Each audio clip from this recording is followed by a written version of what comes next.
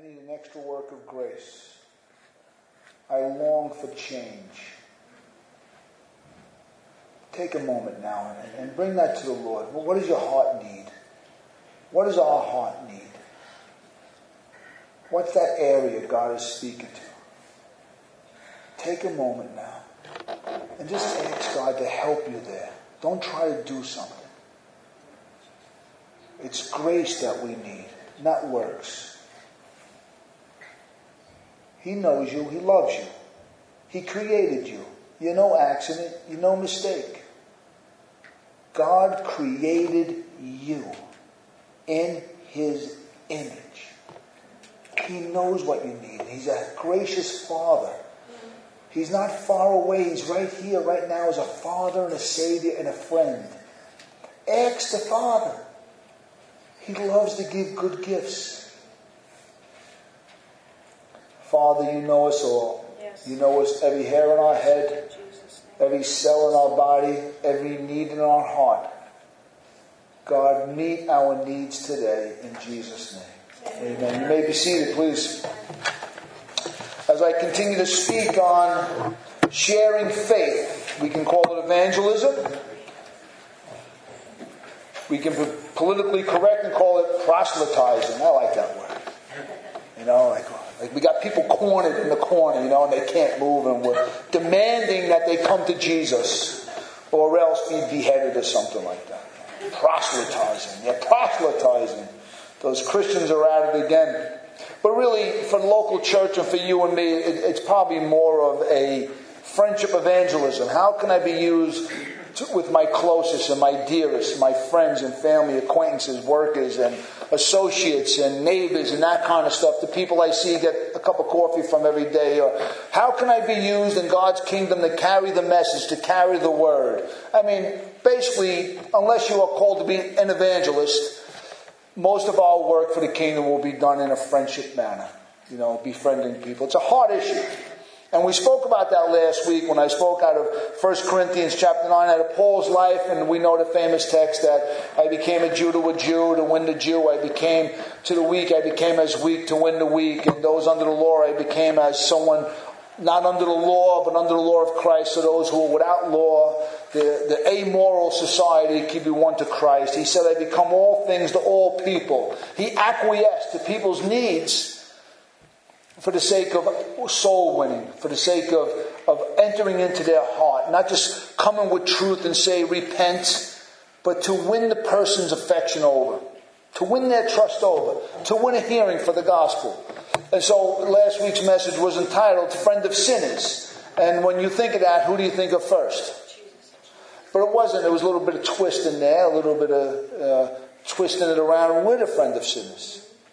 We have to become all things to all people. We can't be self-righteous. We can't be lording it over people. We can't be holier than thou. We have to come as a servant. Paul said, I made myself a servant. He says it 3 times, I became a servant. He took it upon himself to take the teachings of Christ, who said, I didn't come here to be served, but to serve and give my life a ransom. And it's an act of the will. And I want to ensure everybody here, sharing faith with people is an act of the will. I don't do it because I had some kind of a special epiphany from Jesus. I liked special epiphanies. I can't tell you I've had many, but I've had a couple of things that touched my heart greatly. But it really is, it's you see the need and you feel the burden and you ask God for help, and then we share the faith. Amen? So it really is a heart-to-heart issue. And we spoke about that last week, but I want to speak about some more heart issues today. Because our heart is not the only heart in the equation.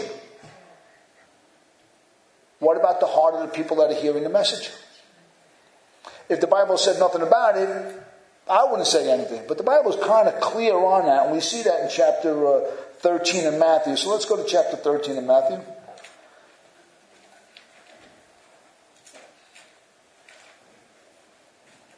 For some reason my technology's in Psalm 51. That's a good psalm to preach out of.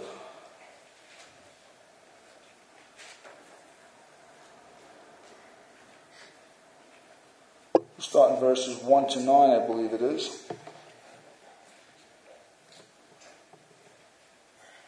Something's wrong. Forgive me. Okay. Starting in verse 1, I'll read the verse 9, and then I will go to verse 20 and read a little more. Okay. That same day, Jesus went out of the house and sat beside the sea. And great crowds gathered about Christ, so that he got into a boat and sat down. And while the crowd stood on the beach, he told them many things in parables, saying, a sower went out to sow. And as he sowed, some seeds fell along the path, and the birds came and devoured them. Other seeds fell on rocky ground where they did not have much soil, and immediately they sprang up, since they had no depth of soil. But when the sun rose, they were scorched. And since they had no root, they withered away. Other seeds fell among the thorns, and the thorns grew up and choked the seed. Other seeds fell on good soil and produced grain, some 100-fold, some 60, some 30. He who has ears, let him hear. That is the parable of the sower. Most of us know it. Jesus gives us an interpretation, starting in verse 18. Do we have that up there? I think we do. Okay. Hear then the parable of the sower. When anyone hears the word of the kingdom and does not understand it, the evil one, that's Satan, comes and snatches away what has been sown in his heart. That is what was sown along the path, the rocky path. No depth. As for what was sown on the rocky ground, this is the one who hears the word and immediately receives it with great joy and happiness. Yet he has no root in himself, but endures for a while. And when tribulation or persecution arises on account of the word, immediately he falls away. He turns and runs. As for what was sown among the thorns, this is the one who hears the word, but the cares of the world, the deceitfulness of riches, choke out the word, and it proves unfruitful. As for what was sown on the good soil, the fourth one, this is the one who hears the word and he understands it. He indeed bears fruit and yields.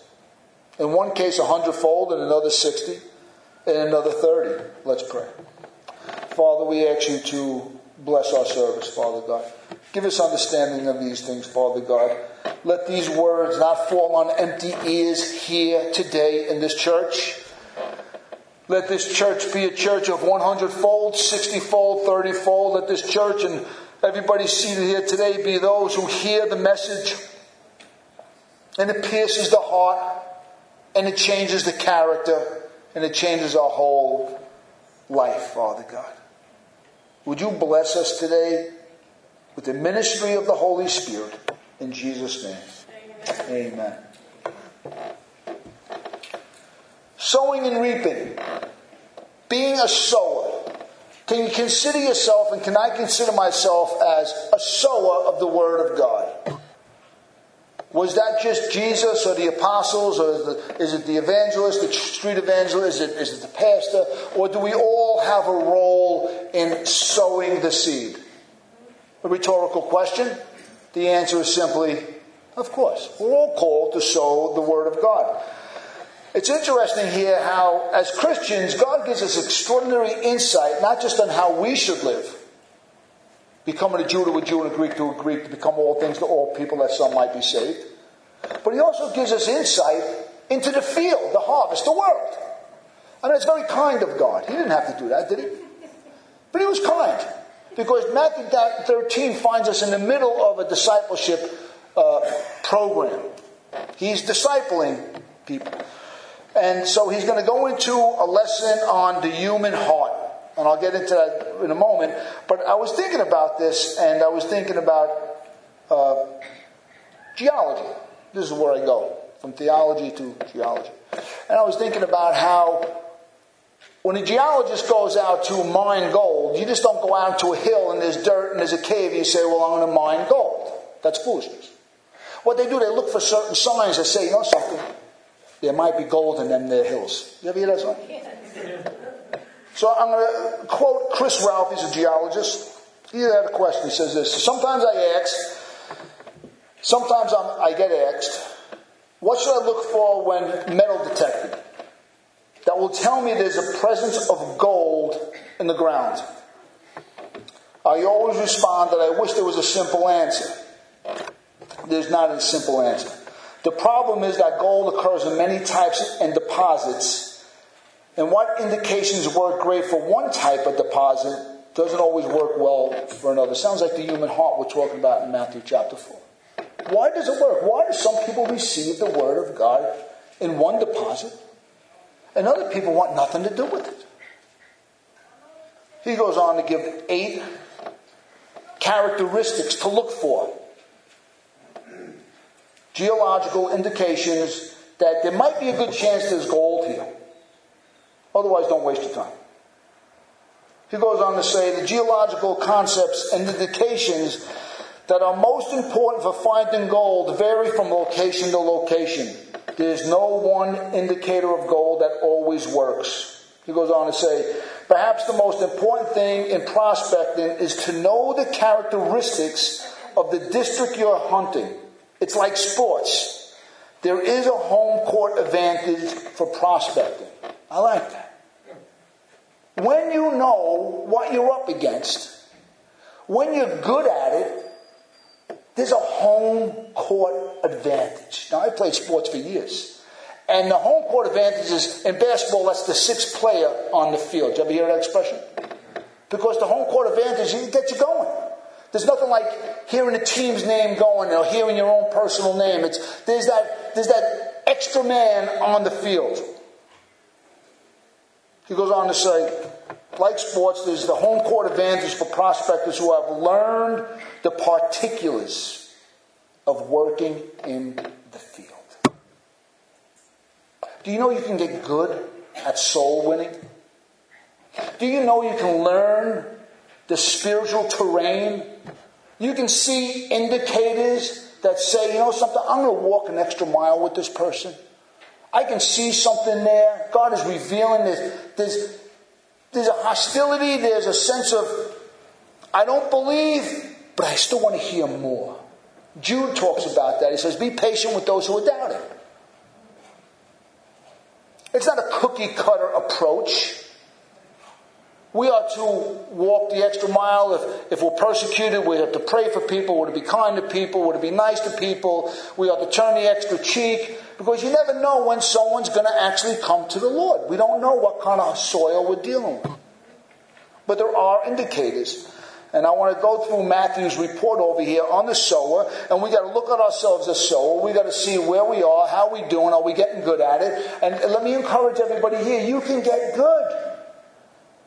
When you know the ways of God and you see the indicators, you can get real good at sharing your faith. And I ask you a question. Would you want to be good at sharing your faith? Do you want to be good at sowing? How many people want to be good at reaping? Everybody got happy. But you don't reap what you have in. So to be a good reaper, you have to be a good. It's easy arithmetic. 1 + 1 = 2. Okay, that's in the spiritual language that it is. But here's how it works. We can get better at it. We can enjoy it. We can lead people out of darkness. We can be used by God to lead people out of darkness and sin. And we spoke about those things last week. And there's no greater joy than when you're used by God in someone else's life. There's nothing like it. You know, I care for nothing else. I want to be used by the Lord. So anyway, more to be said, but let's get into this text over here, and we're going to speak about it, about these 4 parables, or this parable that speaks about 4 different human hearts. That's what it's speaking about. It's the receptivity of the human heart to the Word of God. Why do some people just gravitate towards Christianity, towards Jesus, towards Christians? They gravitate as though they were born to be Christians. And why is it other times you would think, why is this person cursing at me? Why is my mother want nothing to do with me? You never know. And I say that because this text finds us in a very, how can I say, peculiar time in Jesus' ministry. He's reflecting.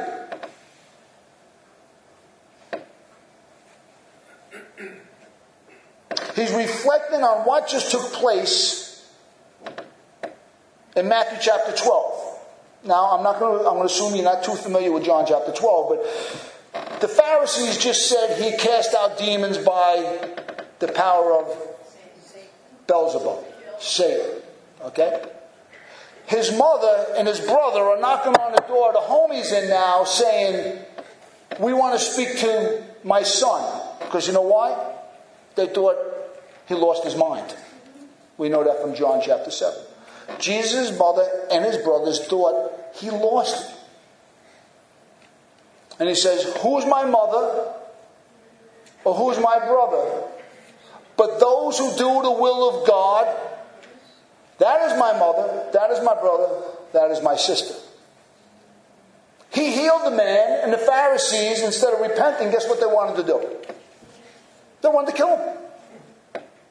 So now we find in verse 1, he's on the seaside, he gets in a boat, and what we have over here, well, I'll read it. That same day, Jesus went out of the house where Mary came looking for him. He didn't say, Mom, I'm here. He uses it as an object lesson to teach about who his real mother is, who his real brother is, and who his real sisters are, those who do the will of God. So he's coming out of this house, and he sat beside the sea. And the great crowds gathered around him, so that he got into a boat and sat down. And the whole crowd stood on the beach waiting to hear his words. And he told them many things in parables, saying the sower went out to sow. There is a reflective nature here in verses 1 and 2. Jesus is reflecting on all the unbelief he just saw from his own family, all the unbelief he saw from the Pharisees, though they saw the healing, all the unbelief, they said it was Satan who was casting out these demons. And he is sitting back now, and now he decides, you know something, from now on I'm going to speak in parables. You know why? Their hearts are so hard, they don't want to know. Now he's raising up 12 disciples. So he uses this as an object lesson of why some people believe, why some people don't believe, why some people believe fast, but they're gone tomorrow, why other people believe and last for a long time, but something more important than God gets in their life and then they're gone. And why would anybody believe in the first place and you're being persecuted by everybody, but you still believe and you grow as a Christian? These are real heart issues. And as disciples, we need to know that. We need to know why. I don't know why any one person, but I know in the world, when I go out and I speak about the Lord, everybody falls into these 4 conditions of the human heart.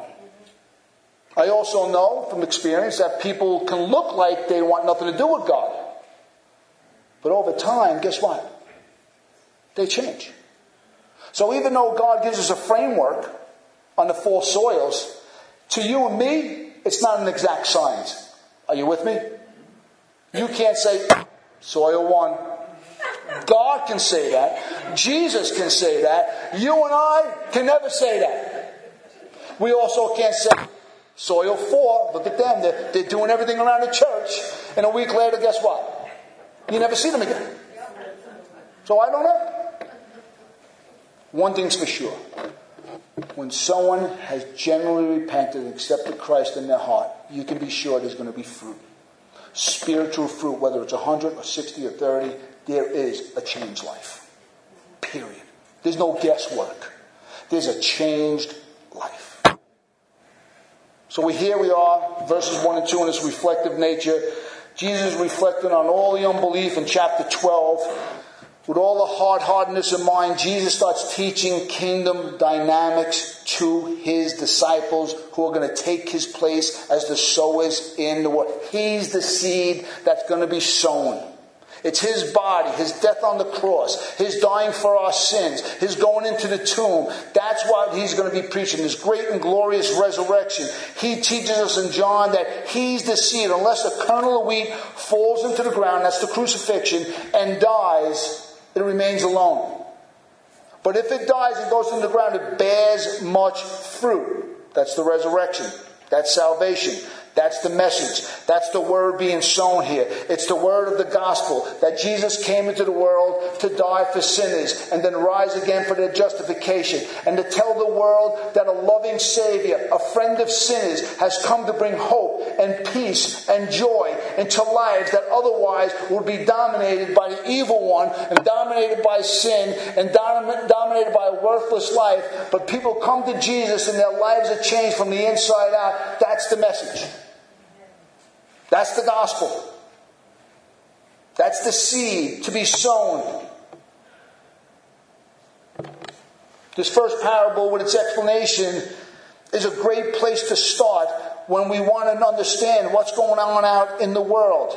I know my heart has to be right. I know I'm called to be a Jew to a Jew and a Greek to a Greek. I know Brian Martin's called to be all things to all people that some might be saved. I know I am to make myself a servant to other people. I am to come alongside people. I know my heart's condition, that I'm called upon to depend upon the Lord to be changed on the inside out, so I can make the Word of God accommodating to people. Are you with me? It can't be, well, repent or perish, or turn or burn, and I'll see you tomorrow. Well, I'm to enter into someone's life and to help them on their journey of life, and along there share the Word of God. So Jesus is preparing His disciples, and I love this because I need to hear this. Because I am a concerned citizen of the kingdom of God. I want to know, Lord, how come they're not believing? Even Jesus was perplexed. In his hometown of Galilee and Capernaum, he was like, he did few miracles because of their unbelief. And what does he say? A prophet is not in his hometown. You know, there's this familiarity that people like, you got the message and they look at you like, but I know you. You're the ex-drunk. I know you. You're a trainer in a gym. I can't receive the gospel from you.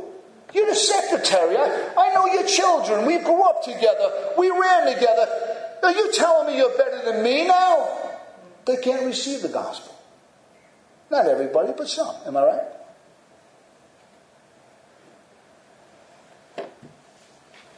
He's going to give us explanation now. On the first soil, listen to this. When anyone hears the word of the kingdom and does not understand it, the evil one, that's Satan, comes and snatches away what has been sown in his heart. Now understand something.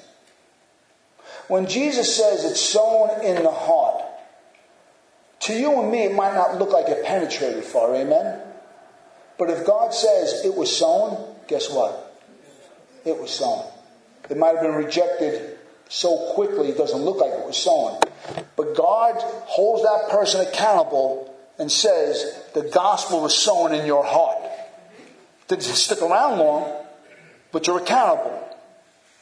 So he's saying here, what was sown in the heart, it's snatched away by the evil one. And we say, but how does that happen over here? It was sown in the heart. But this is what he means.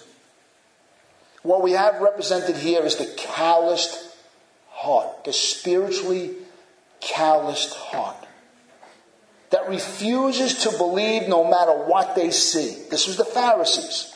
The Pharisees saw miracle after miracle. These were religious leaders. They were the ones that should have been the eyes and the ears of all of Israel. They should have been the Messiahs here. They should have been heralding, Messiah has come. But instead they're seeing miracle after miracle. They're seeing the dead raised and they're trying to plot to kill him. You see, they're the ones whose hearts were so calloused.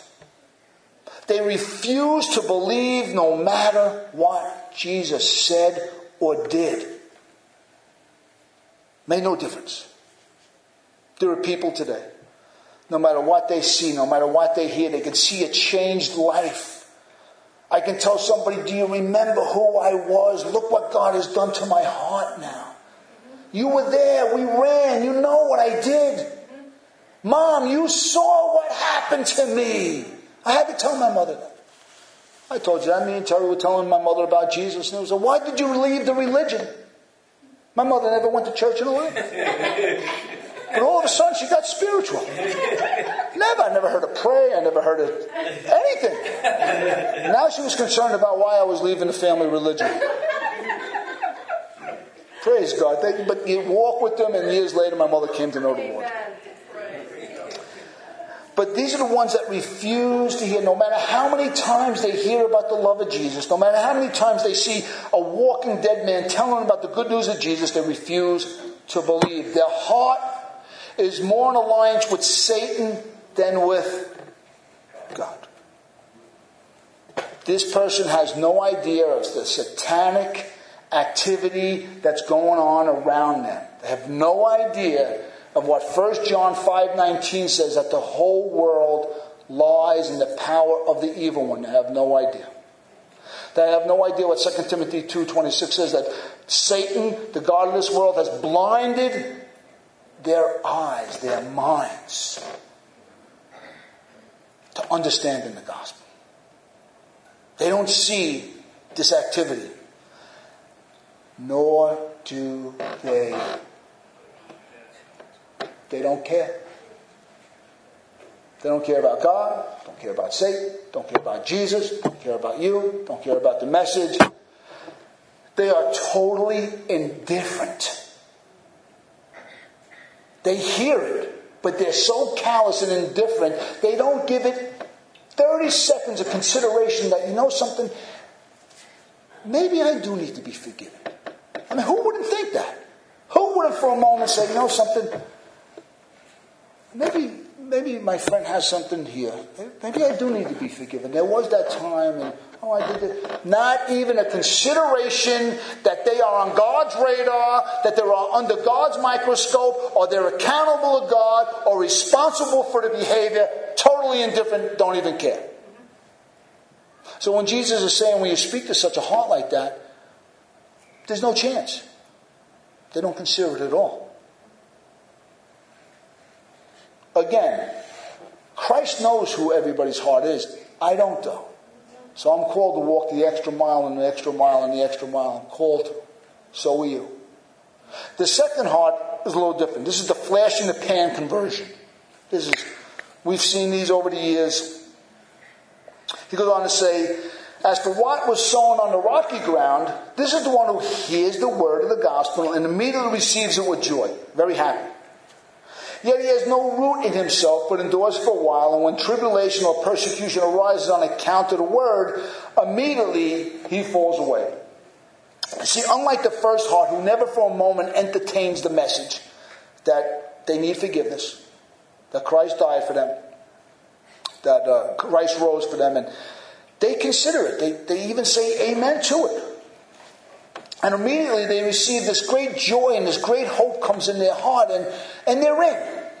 They don't contemplate it much. They like the sound of it, and they receive it, and it mimics true conversion. It's there. But they're never really thinking through the implications. Never. It's only the happy song they like. This heart is just shallow, and it's empty, and has no real depth. There's no real roots going deep down over here. It's all superficial. It's all a surface salvation. It all looks good. It all looks right. But it's like a blade of grass that shoots up to the sky and on a hot day with just enough moisture in the soil, and it shoots up right away, but you can't see underneath that there's really nothing there.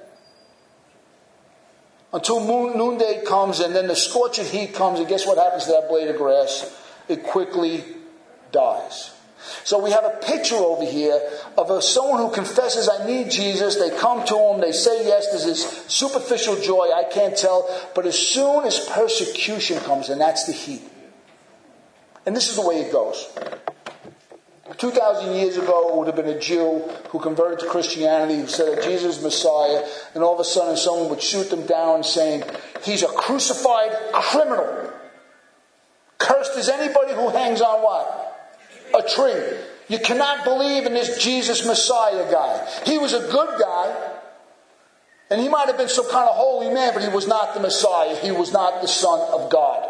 He was not the Son of David. And they would get all scared from the persecution. Guess what? For fear of getting thrown out of the synagogue, what would the Jew do? He'd retreat.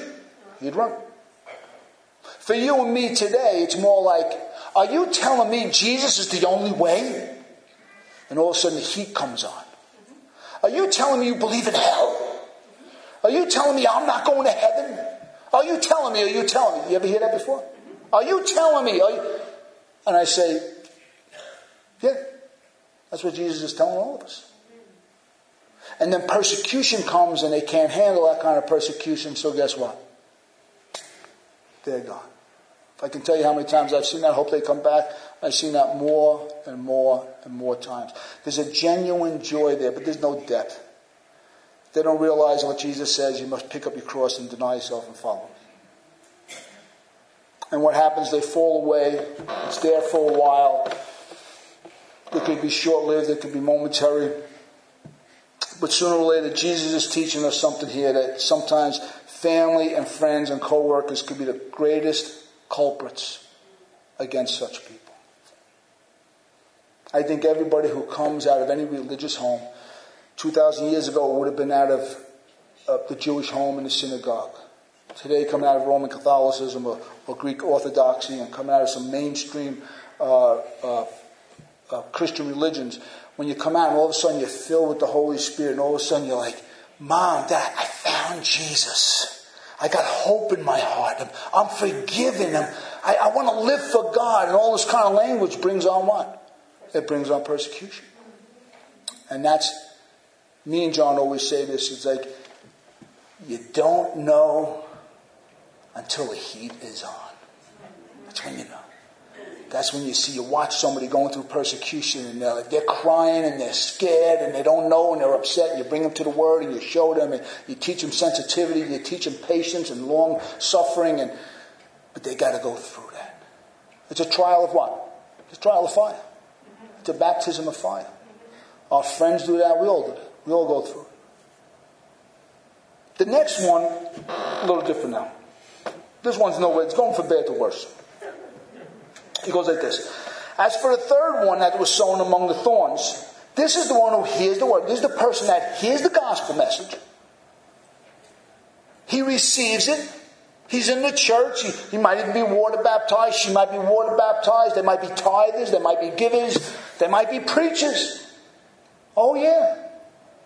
There's a season in their life that they hear and they receive, but slowly but surely, Jesus says, but the cares of the world and the deceitfulness of riches, and Mark's version says, and desire for other things, choke the word and prove it unfruitful. This is the one that really gets to me, and I'll tell you why. This is the heart that also confesses Jesus as Lord, but has gone a lot further than the first two. This is the one that's walking with, he's walking with the Lord. They're walking with the Lord. But by all external appearances, this is a genuine convert who loves Christ. Their downfall is not with people who persecute them. They went toe-to-toe with family members in a synagogue and other people that shot them down theologically and they went toe-to-toe with all that. And they said, no, we believe Jesus is the only way. You got to come to Christ, otherwise you're lost for eternity. You have to come. They fought that. What they did not consider was the temptation and seduction of the world. The earthly cares, not persecution, not tribulation. The slow, subtle, year in and year out, seducing temptation, passions, and desires of the flesh and of the world. Slowly being worn down. That's what they didn't see. This is the preoccupied heart. Before the gospel came, or even after it came was sown, other things were more important to this person. Things of the world. Sometimes it could take years, even decades, to finally manifest itself. Only time and circumstance can reveal this heart. Only time and circumstance slowly but surely comes and chokes out the word. What it means here when it says choke out, it means a slow dying. This person we just read about is slowly, spiritually suffocated. It's a brutal, brutal death.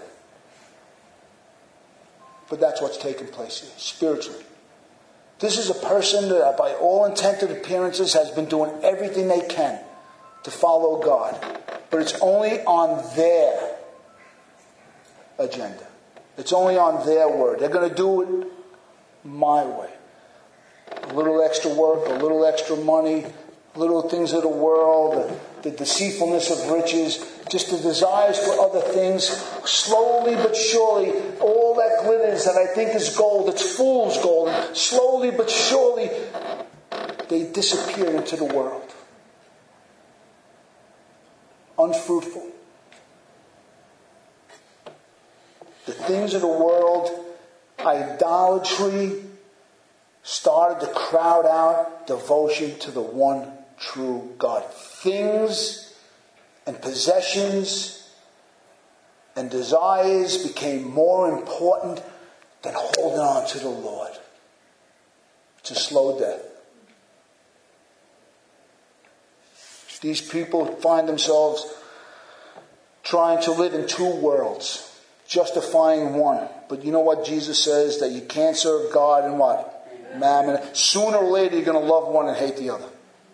Even as Christians. Let me take a side note over here, give a disclaimer.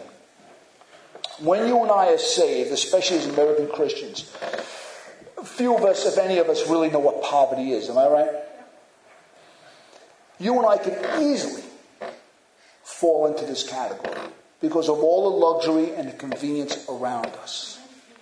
But what happens as time goes on, we really see that God is the only true passion of our heart. Nothing else satisfies.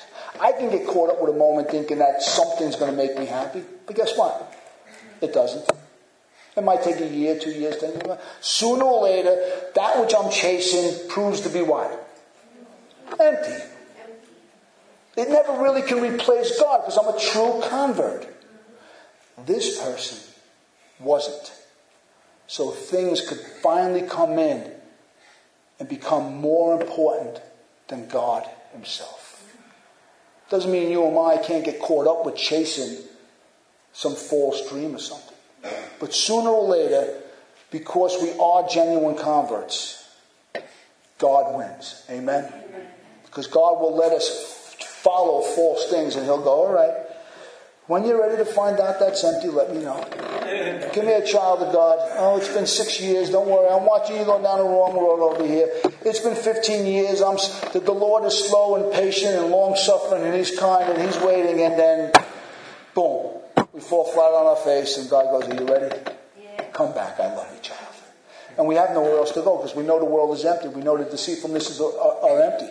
The desire for other things are all empty. We've tried that. I've tried that. I know that. Am I alone? No, as Christians, we go this way, but God comes and he loves us and he beats it out of us. You know, at least out of me, because I need to be beaten once in a while. But this is the one whose conscience finally loses the battle. He's spiritually exhausted in the flesh. He tried to live the Christian that life out without being converted. He tried to live the teachings of Christ out without a regenerated heart. He tried to do it without a dependence on the Holy Spirit. He tried to do it without a dependence on the church. He tried to do it without a dependence on the Word of God. And finally, exhausted and beaten down by the cares of the world, the desires for riches and other things, he says, God's out, mammon's in. This heart was slowly, spiritually choked to death. It's a horrific spiritual death. I mean, Paul teaches this in 1 Timothy 6, that many have what? Shipwrecked their faith. What did they love? They loved money. For the love of money is the root of all sorts of evil. He shipwrecked the faith. They weren't faithful. They were here. They were in the church. They were worshiping. They were evangelizing. Demas was one of Paul's best friends. But he deserted Paul for what? For the things of the world.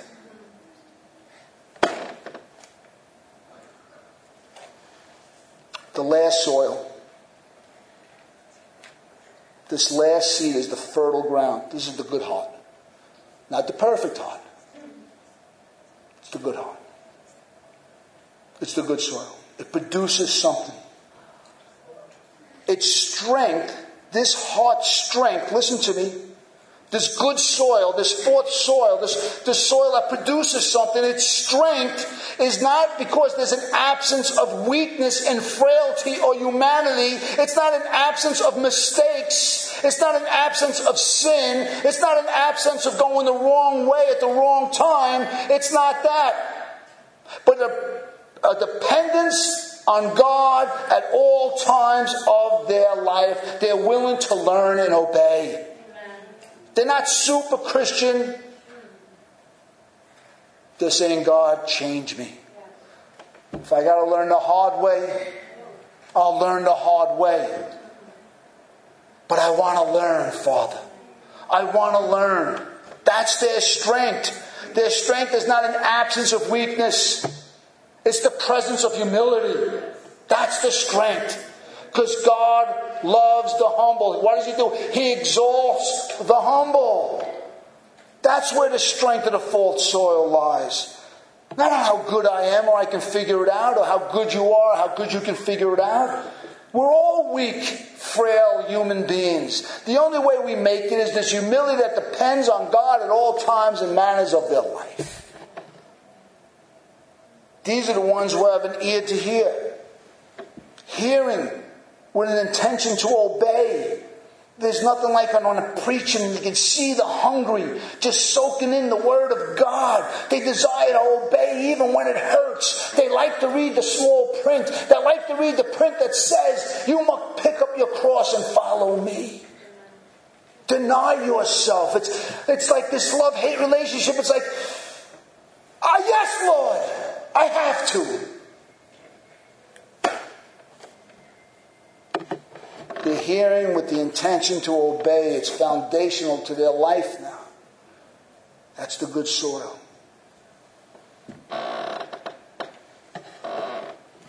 We can say it's the beginning and foundation of all true spirituality. This desire to want to hear the Word of God, to hunger for the Word of God.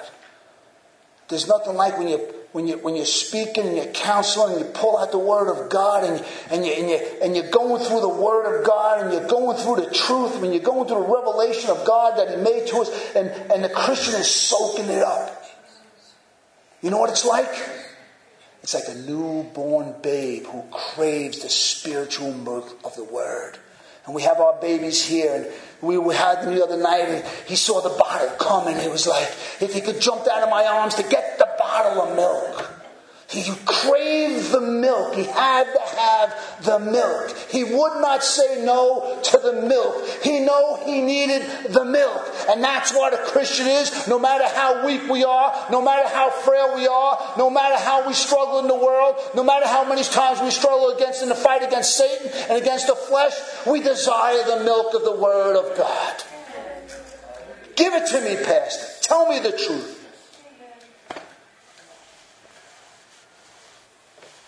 Over the course of their life, they've weathered all the storms of tribulation and persecution from family or friends of others.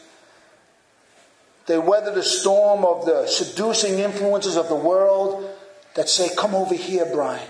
It's better here. Smoke a little more. Drink a little more. Women are over here. This is over here. And you're fighting, and you're out in the moral wasteland. All you got is nothing but the Word of God. It's all you have. And the prayers of the saints and the presence of God in your spirit. And though you limp through sometimes and you're beating on one side and you're beating on the other side, you still make it across the finish line because God is drawing us closer. That's the good soil. Whether it's the lust of the flesh that's saying, oh, that looks so good.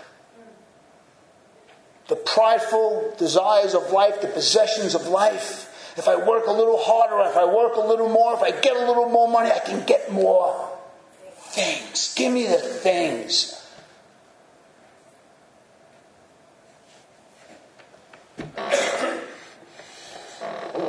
man or a woman who grows up in Christ and counts all things as rubbish. And sometimes painfully and tearfully, we come to understand that nothing matters in life but the righteousness of Jesus Christ.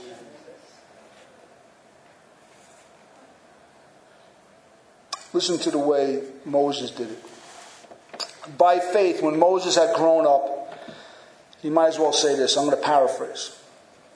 By faith, Moses, when he finally had grown up, he refused to be called the son of Pharaoh's daughter, but choosing rather to be mistreated with the people of God than to enjoy the fleeting pleasures of a sinful life that he had in his adopted father's house. He considered the reproaches of Christ of greater wealth, being persecuted for the name of Christ, as more greater than all the treasures of Egypt, because he was looking for the reward. As I said, these folks aren't perfect, but they desire perfect. You and I will never, ever be perfect. But God only knows the tearful nights we all have when we're crying out to be perfect like Christ. Listen to John MacArthur. A question he always gets, how do you know if someone's a genuine convert? You know when something's good when you never have to hear it a second time. He said there's two things. He asks a person two questions. What's your greatest desire? And if they start giving you anything but, I want to be more like Christ, something's wrong. And then you ask them, what's your greatest failure? That I'm not like Christ. In those two answers is a revelation of the human heart, of the Christian heart, that speaks volumes of what's taken place in someone's life. And I ask you those questions today. What's your greatest disappointment? What's your greatest desire? What's your greatest hunger? That's a learning curve. I'm not going to say a young Christian's going to rattle that right off the top of their head. But as we go through life and we realize all these other things fail, we do come to the place that, my greatest desire is to be more like Christ. I hate my failures. I hate failing the Lord. I hate failing my wife. I hate failing the congregation. I hate failing. And I bring it to the Lord. I preach the gospel to myself. And I say, Christ, thank you again. Thank you for sustaining me, strengthening me. Let me close with this. This 30, 60, 100 fold here, this is not about a competitive spirit between Christians. All right, this is not about, you got 30, I've been watching you. I can't even want to say that. I'll tell you, John Verdi's 100. He's a faithful man of God. I'm going to tell you that right now. He's a faithful man. This is about the corporate church. There are times in your life you're going to feel like you're on all 8 cylinders. Amen? And there are going to be times in your spiritual life you don't even think you're on the radar. There'll be times when you're being used by God 100-fold, and guess what? There'll be times you don't even know if there's any fruit in your life at all. But corporately, you bring today your 100, and you bring your 30. I'll bring my 60 today. Next month I'll bring my 60. You bring your 30. And we come together, and guess what? We got a harvest for the Lord. It's the church who brings in the harvest. No one person brings in a harvest for the Lord. It is a corporate thing we do. Let's close with this. 3 remarks. Actually, I'm not going to. I'm going to close with that last remark. That the growth of 130 and 60 is not a competitive nature between Christians or Christian churches or Christian denominations, where all of us have gone out into the world to corporately work for the Lord. One man sows, one man reaps, but God gives the increase. God gets all the glory. One day you're down and we strengthen each other. We encourage each other. Sometimes I'm down like Moses, and Aaron and Hur have to come up and lift up Moses' arms, because we're all frail. We're all human beings. We all need one another, and we all have to depend on God. Amen? Let's leave it with that. Father, we thank you for the word, Father God. And as we go out into the world, Father God, prepare our hearts to what we're going to see out there, Father God. Let us have the distinguishing signs of good, fertile ground, Father God. And where the ground doesn't look too fertile, give us the patience. Give us the long suffering. Give us the ability to pray and to continue to talk to Him about the love of Jesus, Father God. And God, in all our well-doing, encourage us, never give up. For if we do not give up, we will reap a harvest. So in Jesus' name we pray.